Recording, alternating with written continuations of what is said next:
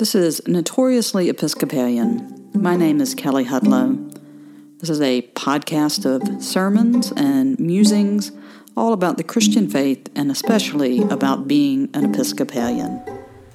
This is a sermon for the 8th Sunday after Pentecost for Trinity Commons online worship on July 26, 2020. The principal text for the sermon is Genesis chapter 29, verses 15 through 28, which is the story of Jacob and his marriage to Rachel and Leah. When I was a kid, each summer I would usually spend at least a few weeks staying with my various grandparents. My perhaps favorite place to stay was with my grandfather on my father's side, who lived outside of Atlanta. I had a first cousin that was near my age that lived nearby, and so he would often come and visit at the same time. My grandfather was really into family genealogy. One of his brothers and a cousin of some degree had worked to write the Hudlows in America, a book of genealogy that tracked the family tree back to the original immigrants that came over in 1753. It is probably no surprise to many of you, but I was a rather nerdy kid, and so I really loved thumbing through the family genealogy and following down the line of 9 generations of marriages and children to find my name there on the page. As I got older, I was a little less excited about the genealogy, a little bit more interested in the stories that my grandfather would tell about the people that he had met while writing the book, the interviews and the places that he had gone, but I would still thumb my way through my copy of the book. Each marriage, I came to realize, represented the complicated joining of generations of other families to become part of my family. There was no way to tell from the listings on each page if the marriages were happy or if they were based on love at first sight or if the siblings all got along or hated each other.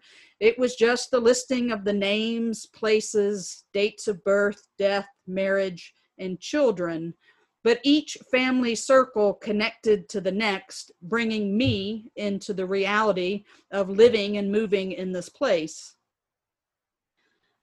Our reading from Genesis today sets the stage for the next generation of God's people and gives us a bit of background information about how this marriage took place.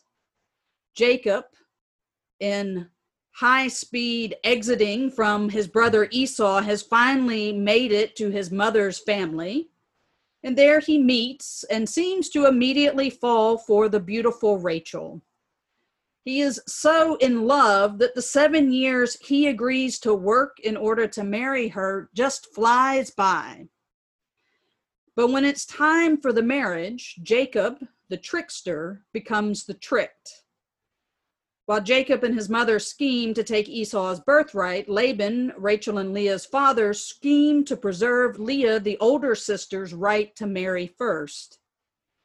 Now, the reading doesn't explain how or why he didn't realize who he had married and that it was the wrong sister. Laban does offer Rachel to Jacob if he'll just wait a week so that the marriage to Leah is official, and if he agrees to work another 7 more years. Our reading stops there, but I think it's important to know what the rest of the story of these people are.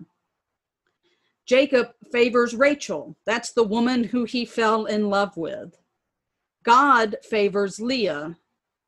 Leah would have 6 sons and a daughter. While Rachel was barren, she eventually gives her maid over to Jacob, who bears 2 sons.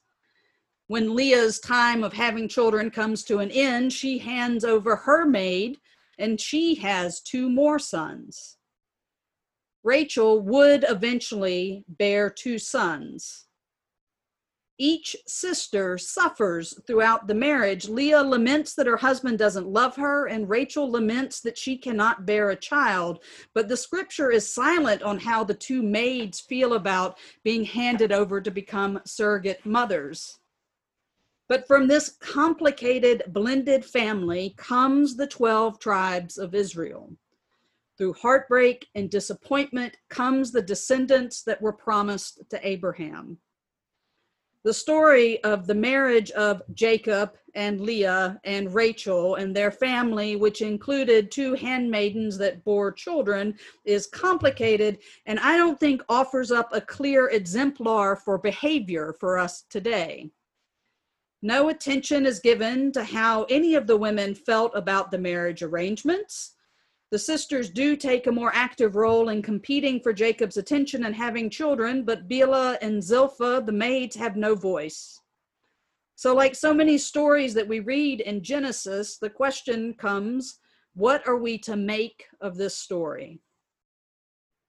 For most of my life, there has been plenty of talk of what biblical marriage is and what family values ought to be.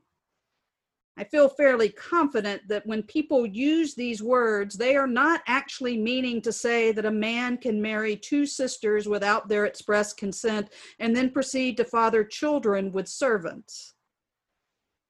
Through the creative mind of Margaret Atwood, we have been given a glimpse of a world that is centered on this type of biblical marriage. In The Handmaid's Tale, women that are able to bear children are rounded up and sent to Rachel and Leah centers, and then doled out to infertile couples to take on the roles of handmaids. Through fear and abuse, they are driven to silence. Atwood, in her book, shows us the danger that lies in isolating one of these family stories from Scripture from the larger story of history. The story of Jacob and his complicated family, taken out of the context of God's promise and work of salvation, is easily twisted to support a story of human power and oppression. The story of Jacob is filled with people being dishonest in order to get what they want. Women are afforded very little self-determination. And to be honest, God doesn't make much of an appearance in the, quote, love story of Jacob and Rachel or the ensuing marriages.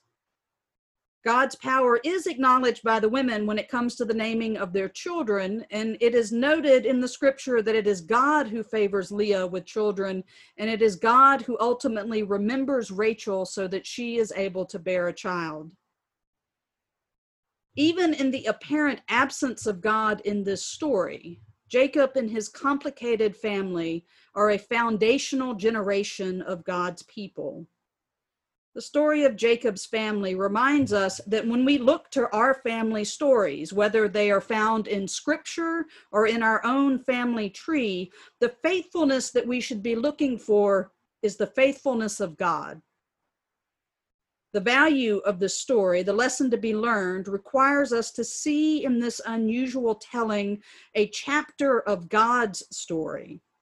That even when humans aren't acknowledging or being mindful of the work of God in the world, God is still faithful.